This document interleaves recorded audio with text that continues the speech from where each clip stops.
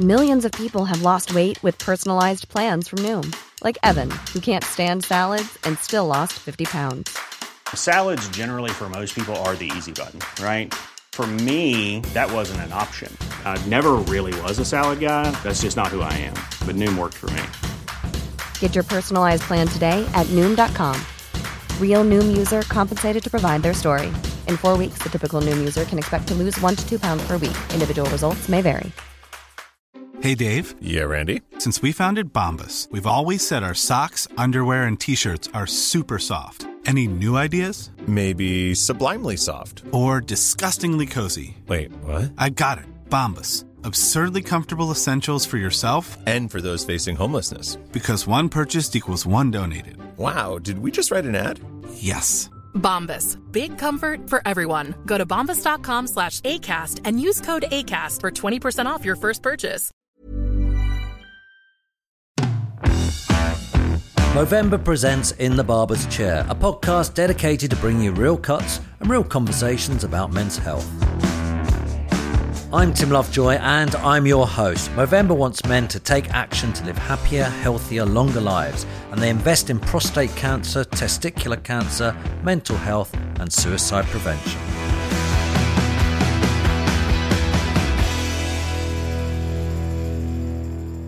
Jim, thank you for doing this today. I've done the full set now. I've met the whole of your family. Right? So, your two sisters, your twin brother, and I've met your mum as well. My mum. She's lovely, isn't she? So, rank us so far. Your mum's number one, of course. Gotta say that. And I've got to go number two is Sam, right, because she's my friend. Yeah. I'll go 3, Nick, and then you two. Me and John, the twins. Yeah, because, you know. I mean, how long have I got? Like an hour with you now to try and usurp at least my twin? See if you can move your way up the line. Yeah, if I put you at the bottom, see if you can at least get ahead of your brother. I shall. How are you feeling today? I'm feeling good. I'm ever so slightly hungover. I had, actually, what's really cool is I had boys' night last night. Coincidentally, but now obviously we're talking about this sort of stuff, where we do actually check in with each other first. You know, we sit down, we have dinner, and we all just sort of go, how are we all? Have a chat, and then once we've kind of had the chat, we have a few drinks. Okay. How was that? Did anyone have any problems last night? Do you know what's weird? We're all having a slight career wobble because we're all around the same age, and I think so. We're all 30-ish. I'm 31. My other friends are all like 29, and we're all actually going, we're not sure what's happening with our careers. But I think it's one of those things that when you get to this age, you're sort of like, what do we do? So, yeah, we're all happy and healthy, and we've all got it under control, and we're all doing actually really well. But it's good to kind of have that opportunity to chat. Yeah, I think I should explain, actually, that the reason why I know the whole of your family is you're all YouTubers. Yes. And you were called the most influential family in Britain in the Sunday Times not so long ago, which, I mean, it was a fantastic article. Loved it. We'll go through some of the stuff in it as we go through this interview, because it was quite in depth, wasn't it? Talked a lot about your childhood and your father and stuff. But you're all YouTubers apart from your mum. Right. She had a crack at it, though. She dabbled, yeah. What was her angle? Her channel, I think, was called Modern and Mature, and it was basically fashion for the ever so slightly older lady. And she didn't like it because?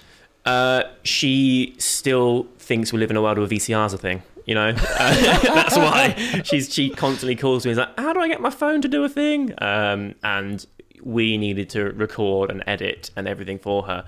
And as our career started taking off, we just didn't have the patience, basically. She's also a bit... She's a warrior, my mum. So I don't think she can handle the comments sometimes, you know, and then she's like, oh, how outrageous, and then she wants to have be like a keyboard warrior, where actually you have to let it wash over you, because in fact one of the best pieces of advice I was ever given was, let me get this right, something along the lines of, don't play with pigs in the mud because you'll both get filthy, but the pigs will love it. Right. You know, so whenever you get a negative comment, if I or my mum would reply, they've got gratification out of it. Other people start jumping in, and all you've done is actually draw attention to it. It makes you feel miserable. Where Do you know, I interviewed Sam for a YouTube thing I was doing, which ended up being a podcast, so it's great. Right. And she did that exact expression. Oh, right. But it took her about 5 minutes to think about it. So meanwhile, Nick was talking, and then she went, "I've got it." it's if you did it. So we better explain that you're all YouTubers. Yes. Tell us what your sisters do, what your brother does. Okay. Shall I give you the spiel? Yeah, go on. Do the spiel So for it all us. started, Sam, my elder sister, who's your friend. She is 10 years on me. She is a makeup artist by trade, and basically was really heavily pregnant with her second child, I think. And a friend of hers asked her how to do a smoky eye or something. And she said, well, I can't get to you because I've got a baby cooking. So I'll film it and post it on the internet. I'm not sure she even realised that other people could watch it, but a few people did. Enough for her to go, well, I'm just sat at home nursing, my massive tummy waiting for this baby. So she was a bit bored, just twiddling her thumbs. So she thought she'd, start producing these videos just for fun, really. And they began getting a little bit of traction. This is in the early days of YouTube, so it wasn't really a thing. But at that point, it's really exciting when even a few people start watching and commenting. Yeah. Anyway, she had her baby. So then my other sister, Nick, kind of took over while Sam was, doing the whole baby thing. And then they kind of joined forces afterwards. Meanwhile, my ex Tanya Burr, yeah, she finished sixth form, so it must have been then. She finished sixth form. The girls taught her how to do makeup, and she decided that she wanted to have a crack at it too because it's a really fun creative outlet. So she was working in like Topshop and was just kind of doing retail stuff, and then on the weekends would film the content.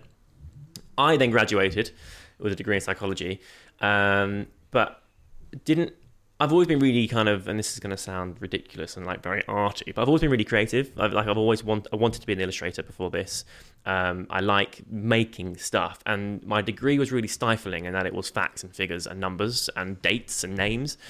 So on the weekends, I'd also film videos just to have a bit of a creative outlet, and it began taking off a bit. And then a few years later, John, my twin brother, came back from traveling and decided, he was a carpenter before that, and decided he wanted to sort of reimagine himself. So became a personal trainer and thought that the internet's a really good place to share his love for what he does. And because obviously we were already all doing it, it just made loads of sense. And then, I've been doing it 9 years now, maybe 8-9 years. Sam and Nick have been doing it 11 or so. So, a decade later, here we all are, as, in quotation marks, what was it, the most influential family in Britain? Right. Yeah. I know the answer to this, but are you in competition with each other? No, we're actually the thing about the internet is that it's bloody massive. And there's room for everyone. I think one of the things that I find really difficult about this industry is how competitive everyone is. Like, even when you go to an event, and you'll know this, you'll go to an event and you meet one of your contemporaries, like, hey mate, how are you? They're always like, yeah, I'm really busy right now, really busy. And I often feel like they are convincing themselves how busy they are to sort of prove their worth, And it's one of those things that for a while I really struggled with, because I would be thinking, well, if you're really busy, why am I not doing a thing, And actually, I've realised now that I think it's everyone trying really hard to prove their place. So now when someone asks me, I say, yeah, I'm really happy. And in fact, it's something that I talked to one of my mates. He's actually going through a bit of a tough time at the moment, and he's in this industry, and he texts me quite a lot. And he's like, have you seen this person's doing that? And I'm like, well done for them. They probably grafted for it. They probably deserve it. Yeah. And if they don't, it doesn't matter. It doesn't affect your life, right? Continue, stay the course. Do as you do. And it's actually made me so much happier.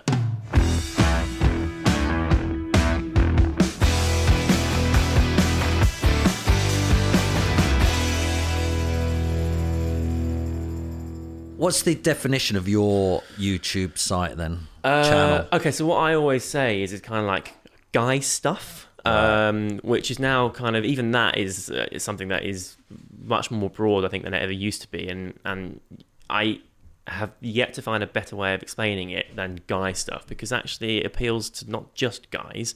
and not all guys would like it. But I talk about anything that I'm interested in, really. So I do a bit of grooming, I do a lot of fashion, cars sometimes. I just like my life. I've just moved house, so I'm documenting lots of that stuff. It's just kind of a place to find my opinions on things, basically. And why do people like it? I've no idea. I've been asking myself that for a decade. I don't know. I like to think that my life has gone crazy because of what I do for a living. Yeah. But I've taken people on the journey. I don't think there's anything remarkable or special about me. I actually think I was there, right place, right time, when the world was ready for influencers or whatever you want to call it. And I happened to be that guy. It could have been my next door neighbour. It could have been anyone. But it happened to be me. So I've clung onto it and I've grafted to make it, a career, make it a viable option, and make it into something that's really exciting. So what's interesting about you as a family, and I was, I've talked to Sam about your dad a bit, and then when I read that Times article, you lot really opened up about how abusive your dad was, right? And you're such nice people, you're genuinely lovely, but your childhood with your dad was horrific. Yeah, he was very abusive and violent. Yeah, he was. I don't know. I think I was always loved, is what I know. I'm a bit younger than Sam, so she had the brunt of it. And there's a lot of things I don't remember, which I think maybe I should remember, because I was young, but not so young that I shouldn't have memories. You know what I mean? Yeah. And I think they're sort of buried in there somewhere. And actually, with my therapist, I've tried to sort of dig away at a few things, and things pop up. Every once in a while, I'll go, "Oh, I do remember that," or my twin brother remembers more than I do, which is obviously weird because we should remember Yeah. And they'll often say things. I'm like, oh my god, that's a thing. But I was protected more. For one thing, I think my dad wanted boys, so he was, from what I understand, a bit more pleasant to me and John. He was very cruel to Sam and Nick, and obviously very cruel to my mum. But again, they're older, so they remember much more than me, and I feel like I was protected by the women in my life, by my mum and my big sisters. I have a feeling of just unsureness about my past, like I just never felt comfortable at home, and I didn't realise that wasn't normal, because as a kid, you don't know. These are your caregivers, and you're the people who discipline you, and you're the people that keep you alive. So you spend your time as a child just living under their reign, I suppose. I didn't know that what my dad was doing was wrong, But then I'd visit friends and have like a sleepover or something. I'd be like, why does your house feel so much nicer than mine does? And I'd have no idea. It wasn't until, with a bit of hindsight, and I look at it now as an adult and go, God, how could you not pick up on? How could you not know? And it's definitely left its mark. And I think part of the reason that we're actually decent human beings, because it could really mess you up. It could, and don't get me wrong, it's had its effect on all of us individually, because it's a very traumatic childhood that is one of those things that will come with you into adulthood. But I think the reason we're nice people is because we're a unit, like even though I'm here and they're back in Norwich, I check in all the time. I'm probably I think me and Sam are probably like the blackest sheep. So we kind of go dark sometimes and just don't check in, because we don't, if we're just doing our own thing, we don't need to. But they are always there, and I've always been very well loved. And I often feel bad for my dad sometimes, because he dealt with the world, and as an adult, I can see now, I don't think he was a bad person. He did some despicable things, but I think he was dealt a hand. He had MS like Nick. Nick was like, she had a bit of time where she just was obviously distraught. She's got kids, and she's like, oh my God, this could be the end of me. But then she came around and went, no, you know what? I've still got a life to lead. I'm gonna do my bit, and she's got a really good mindset about it. I think my dad, unfortunately, felt like a victim, felt like the world owed him a favour, felt like he'd was due something in return, and he was very angry. And I'm not an angry person. I don't know if that's something that I witnessed and then thought, okay, do the opposite, or if it's just because I'm really fortunate to have the rest of my family, and I always know. I look at some people who have families that are less warm or, less welcoming or whatever. And I just think, God, you're so unlucky, because it's so nice to know that you've always got your people, no matter what. And I think because of that, the world's just actually a nice place, I do sometimes, if ever I'm put to a test or something gets tricky or it does spark anger in me, I'll actually actively sometimes think, what would my dad not do here? That's so interesting. Yeah, I think Sarah, my girlfriend, often everyone kind of has their reactions to stress, right? I think I go quite insular. Sarah actually gets a bit ragey. Right. It's not. I'm making her sound awful. That's not the case at all. She's actually wonderful. But it's interesting to see how it sparks in her, and then she just gets like irritated by it. When there's pressure on her, she gets a bit irritated, whereas I get a bit quiet and thinky. Is that not? Sorry to interrupt you, but is that not a case of being a man versus a woman? That we're told maybe not to show our emotions as much, whereas women are much better at letting them all out. Yeah, I don't think so in my case. Maybe, right? Maybe more generally, but I actually. Do you cry? I'm not a crier. Why? See, that's the thing. It's not that I'm scared to cry in front of people. I just my eyes don't leak very often. But that's why is that? I don't know. Because I looked this up the other day because I'm a loony, right? And so I thought I was watching my daughter cry, and I was thinking she's literally crying for no reason, right? But she's 6, by the way, and right. She was tired. And actually, my other daughters, when they get stressed out. For the time of the month and they're stressed and stuff like that, right. They'll sometimes get very teary and tell me. So because I got frustrated with my 6-year-old because she was crying for no reason. I sort of was going to, why are you crying? So I thought, I'm going to look it up. Which I should have done with the twins, by the way, who were 17. Right. I looked up and it said that it's a real stress relief. Yeah, it can be. You cry out, there's a lot of like hormones and things that actually come out when you yeah. So why is it that as men, because I'm the same, if my daughters are doing a school play or something, I well up, right. But for actual stressful reasons, stress related reasons, I can't cry, my eyes don't work like right. yours.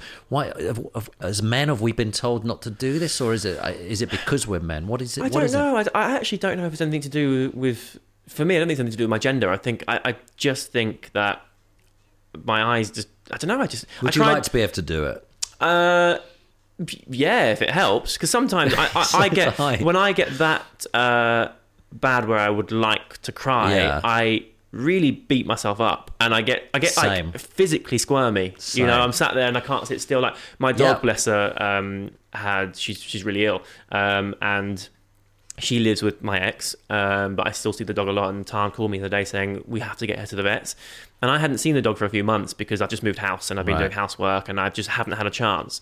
And then I felt so much guilt for not checking in on my dog, and then thought, well, she could die. This could be it. And I wanted to cry because I had so many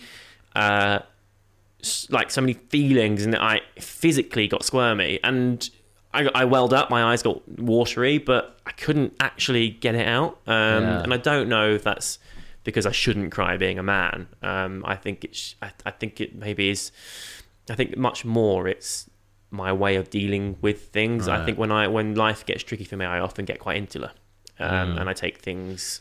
I think men do though, and I think we shouldn't stop doing that. I was going to say to you actually, which is, when the Times did that article with you, you obviously were all sitting round and you were having a discussion about your father and your upbringing. I imagine most times you meet up, you say you're like, you go up to Norwich and everyone sits around. You don't sit there and go, hey, should we discuss our childhood? Right. I imagine that was brought up by the journalist, and then you got to talk about it. How often do you talk about your childhood with each other in that way? Not very. No. It did come up for a while, actually. It seemed to be like a hot topic. I'm not sure what it was, but my mum would bring it up a bit here and there. And it felt like I'd go home and we'd talk about it a lot. And I never really got to the bottom of why, but it seemed to come up more than it ever had, and more than it ever has since.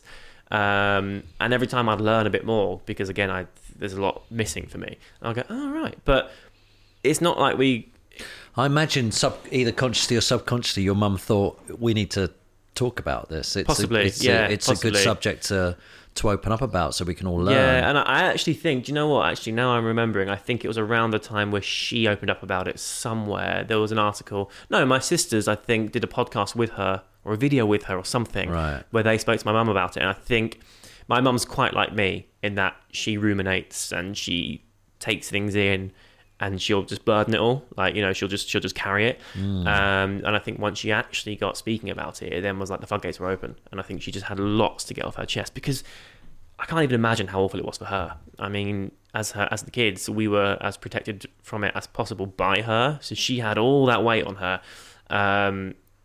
And she stayed with him for us. You know, she would have gone long before if we didn't exist. But she genuinely believed that Dad would kill us, her, you know, so she couldn't physically go. Like, you know, so much. There were times, I mean, I remember times where he would threaten to crash the car with us all in it because someone had done something to irk him slightly. It just was, his reaction was instantaneous and aggressive and really scary. So my mum had to deal with all that. So, and she's never had therapy. She started to now, actually, because we were all like, Mum, you really should. Yeah. And I think she finally talked about it. I think it was with the girls on a video or something. And then they came up a lot after that. And I think until she'd sort of got a lot of it out of her system. But yeah, it's not like we all the impact that must have had on not only her but all of you is I mean, it must have been substantial. Yeah, I think it's still things kind of rearing their head now. Yeah. You know, you can't experience that, I suppose, and it not come with you to adulthood. Yeah. That all being said, you know, overarchingly, yeah, all right, life was a bit weird as a kid, but I always felt loved. You know, I always felt, I think I don't like using it as an excuse or a crutch or anything for any of my actions, because, you know, I'm my own person and I can make my own decisions, and I don't feel hard done by. I don't feel like there's something missing, or I just think it's the way my life was. It could have happened to me. It could have happened to anyone. I don't like using it. Yeah, I'm aware that it has affected me, but I hate the idea of going, yeah, well, I had a bad childhood, so that's why I'm behaving this way. Yeah. And you know, I don't really believe in fate and things, but everything that's happened has created me. Hi, I'm Daniel, founder of Pretty Litter. Did you know cats tend to hide symptoms of sickness and pain? I learned this the hard way after losing my cat, Gingy. So I created Pretty Litter, a health monitoring litter that helps detect early signs of illness by changing colors, saving you money and potentially your cat's life. Pretty Litter is veterinarian developed, and it's the easiest way to keep tabs on your fur baby's health right at home. Go to prettylitter.com and use code ACAST for 20% off your first order and a free cat toy. Terms and conditions apply. See site for details. Ever catch yourself eating the same flavorless dinner 3 days in a row? Dreaming of something better? Well, HelloFresh is your guilt-free dream come true, baby. It's me, Keke Palmer. Let's wake up those taste buds with hot, juicy pecan-crusted chicken or garlic butter shrimp scampi. Hello Fresh. Stop dreaming of all the delicious possibilities and dig in at HelloFresh.com. Let's get this dinner party started. Cool fact, a crocodile can't stick out its tongue. Also, you can get health insurance for a month or just under a year in some states. United Healthcare short-term insurance plans, underwritten by Golden Rule Insurance Company, offer flexible, budget-friendly coverage for you. Learn more at UH1.com.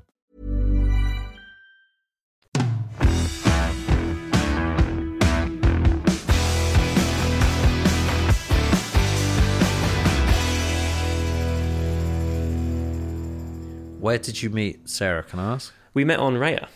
Oh, right. Yeah. So, which it's a dating app. Yeah, it's a dating app, but it's one, you have to be a member. It's kind of like you have to have sort of discretion, I suppose. Yeah. So I actually joined because I wanted to learn to flirt, because I'd been with Tom for 12 years. And we met the old-fashioned way. Suddenly I found myself in my 30s, single, and thinking, oh my God, I've not looked at another woman. Are you any good at flirting? Well, I mean, Sarah was my first date in 12 years. And I was like, you're great. So you didn't even get a chance to practice? No. She said she thought I was really endearing, because I was like, she's like, you didn't have a clue, but you were nice. Yeah. So, yeah, I actually... I had to go on Ray as opposed to sort of the traditional sort of like the Tinders and those things, because they're public and the press were already so desperate to find out what was going on. Right. And because I'd moved on and was ready to start meeting people, I couldn't go on a public thing, so I had to go on like a sort of a private one. Yeah. And I literally spoke to about 3 or 4 women, and I really hated the experience. Yeah. Because I like talking to people. I'm also quite empathetic, so I like to experience a conversation with them, and actually kind of pick up on body language and things. And suddenly you're texting and you're reading into everything, and it's like really stressful. So quite quickly I was like, do you want to go on a date? And I was terrified because I hadn't been on a date for, in my adult life. I was also really jet lagged on the date. So I remember yawning at one point going, oh my God, no.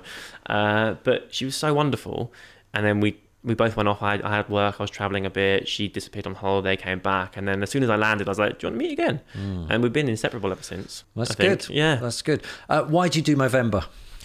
For one thing, I'm very open about mental health. I've got a big audience. I think it's something that I can talk about fairly eloquently, with experience as well. It's not something that I just sort of jump on the bandwagon for because it's kind of a hot topic right now and can just sort of go, oh yeah, mental health. I actually have experience. It's a really important issue, and something that affects me in a really big way. But also, I lost my stepdad to cancer, and it wasn't male specific, but I lost my stepdad to cancer when 2 years ago, maybe nearly 3 years ago now, and it really sucks. And I just want to kind of be able to have an open conversation about, checking in with yourself or with friends when you need to. I just think it's something that is everyone can take part. I also think I kind of fit into a category of people that do really struggle. Like I'm a 31-year-old man, which is actually a real sort of the demographic of people that struggle, and for me, having a big audience and being in that demographic and saying, here's the way my mind works, here's the things that I struggle with, and here's how I cope. I know for a fact it makes a difference because I've had people reach out and tell me, and that's really so lovely. What's it like being a man, do you think, at the moment? I think it's not always that easy, because we have kind of conflicting ideologies. I think we're in a point where a lot of men still believe they've got to be like men. It's an interesting thing because at one stage we're being told, be manly. Yeah. Look at sport. Right. Be a winner. Yeah. And then the other side is like, you've got to show your emotions. Yeah. You've got to be sensitive. And it's same for women, by the way. Yeah. They're being sent contradicting signals and messages constantly as well. But it's an interesting time to be a man. Yeah, I totally agree. I kind of think when I was growing up, and I'm talking like when I sort of was becoming a young man, so sort of like 18, whatever, when I was back home in Norwich, it was like pub culture still. So everyone was like, oh, geezers, get them. Well, I'm older than you, as you know, and so my whole youth was play football, drink, have a laugh, build some muscle, and now it was like, you're not allowed to do that anymore. Yeah, and also, that wasn't me. It's not, I mean, you've met me just now, I'm skinny, I'm not a massive drinker. I'm certainly not like a geezer or a lad. And I didn't actually feel like a properly, like a lot of people used to think I was gay, which is, people still do, because I wasn't like your typical man. I actually think my childhood did me a favour in that capacity because I was brought up basically entirely by women, who are, the women in my life are all incredible. I had a chat with Tom Watson on my podcast about the Dear Lovejoy podcast about drinking culture. He's the comedian who's about 10 foot tall, and we were saying how hard it is it's not hard, but when you're a man, every situation you get involved in, everyone's like, hey, have a beer, let's get drunk. We're saying how you don't want to. I personally didn't want to do that. Right. I got sick of it, and I didn't want to always just go, come on, let's go and get drunk, let's do this. And especially when I started feeling sort of, at times in my life, anxious, it just it just makes everything Yeah. 10 times worse. Yeah, sure. Alcohol is bad for that. Get over it and have a drink. Yeah. The worst thing you can do. Yeah. Actually, get over it by, resting, relaxing, Yeah, totally. eating healthily, not doing alcohol. Right. For sure. But that whole culture doesn't seem to ever go away for us, does it? We look across at Europe, and they're not doing binge drinking culture. Right. It's very much a British thing, isn't it? It very much defines being a man, which I think is quite a tough proposition for a lot of men. Yeah, again, it's sort of something I never really took part in, which is why I didn't really have loads of friends, actually. Like, back then, I think it came at a cost. It wasn't the kind of guy I was. I didn't care about going out and binge drinking and being that kind of man, when I was growing into a man, I kind of already knew the kind of guy I wanted to be, and it wasn't that. But as a result, I found it really difficult to make friends. Part of the reason I started YouTube is that I had no one to socialize with, so I would make content because it was a way of communicating, I suppose.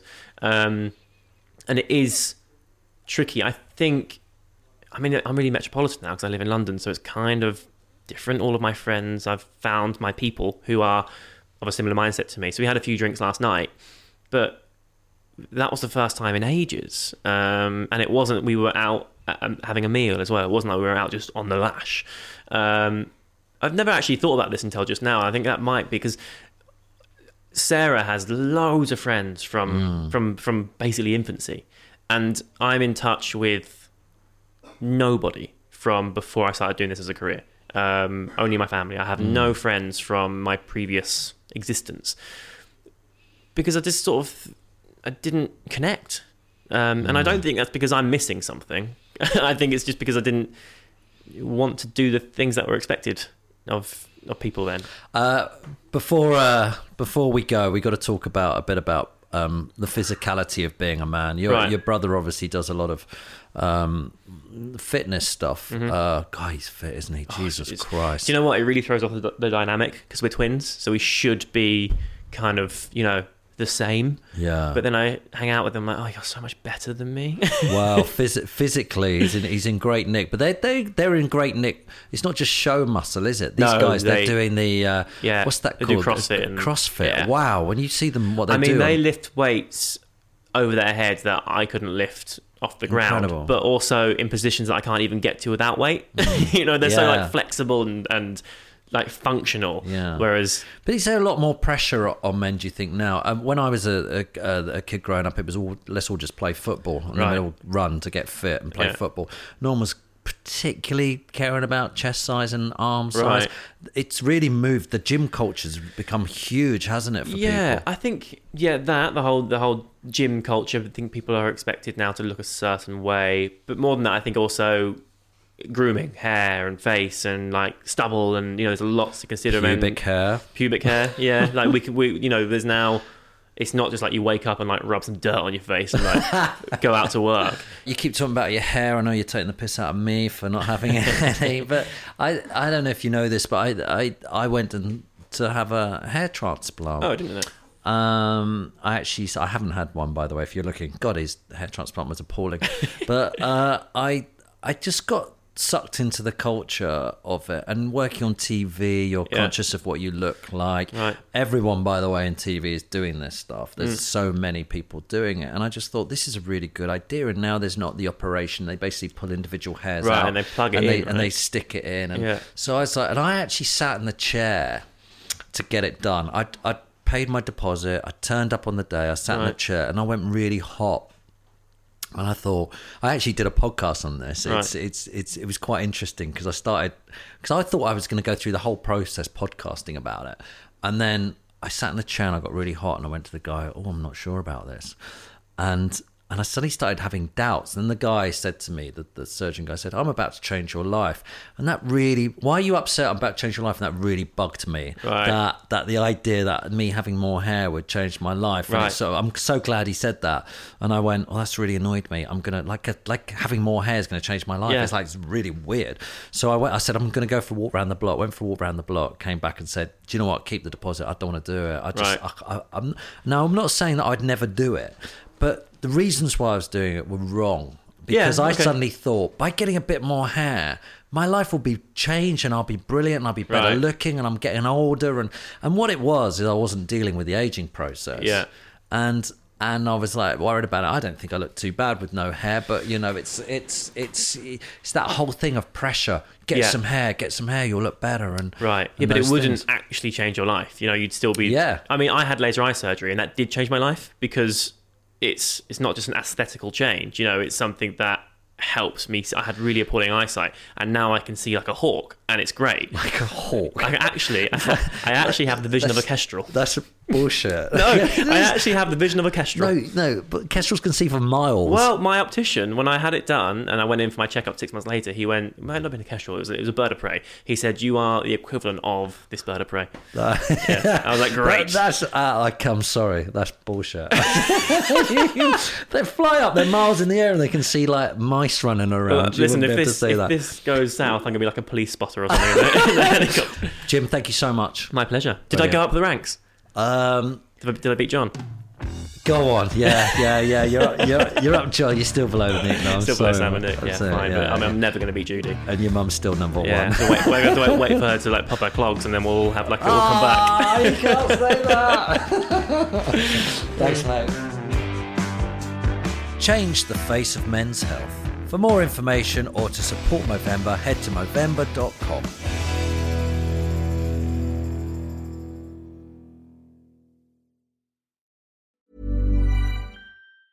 Even when we're on a budget, we still deserve nice things. Quince is a place to scoop up stunning high-end goods for 50 to 80% less than similar brands. They have buttery soft cashmere sweaters starting at $50, luxurious Italian leather bags, and so much more. Plus, Quince only works with factories that use safe, ethical, and responsible manufacturing. Get the high-end goods you'll love without the high price tag with Quince. Go to quince.com/style for free shipping and 365-day returns. Ever catch yourself eating the same flavorless dinner 3 days in a row? Dreaming of something better? Well, HelloFresh is your guilt-free dream come true, baby. It's me, Keke Palmer. Let's wake up those taste buds with hot, juicy pecan-crusted chicken or garlic butter shrimp scampi. Hello Fresh. Stop dreaming of all the delicious possibilities and dig in at HelloFresh.com. Let's get this dinner party started. Even when we're on a budget, we still deserve nice things. Quince is a place to scoop up stunning high-end goods for 50 to 80% less than similar brands. They have buttery soft cashmere sweaters starting at $50, luxurious Italian leather bags, and so much more. Plus, Quince only works with factories that use safe, ethical, and responsible manufacturing. Get the high-end goods you'll love without the high price tag with Quince. Go to quince.com/style for free shipping and 365-day returns.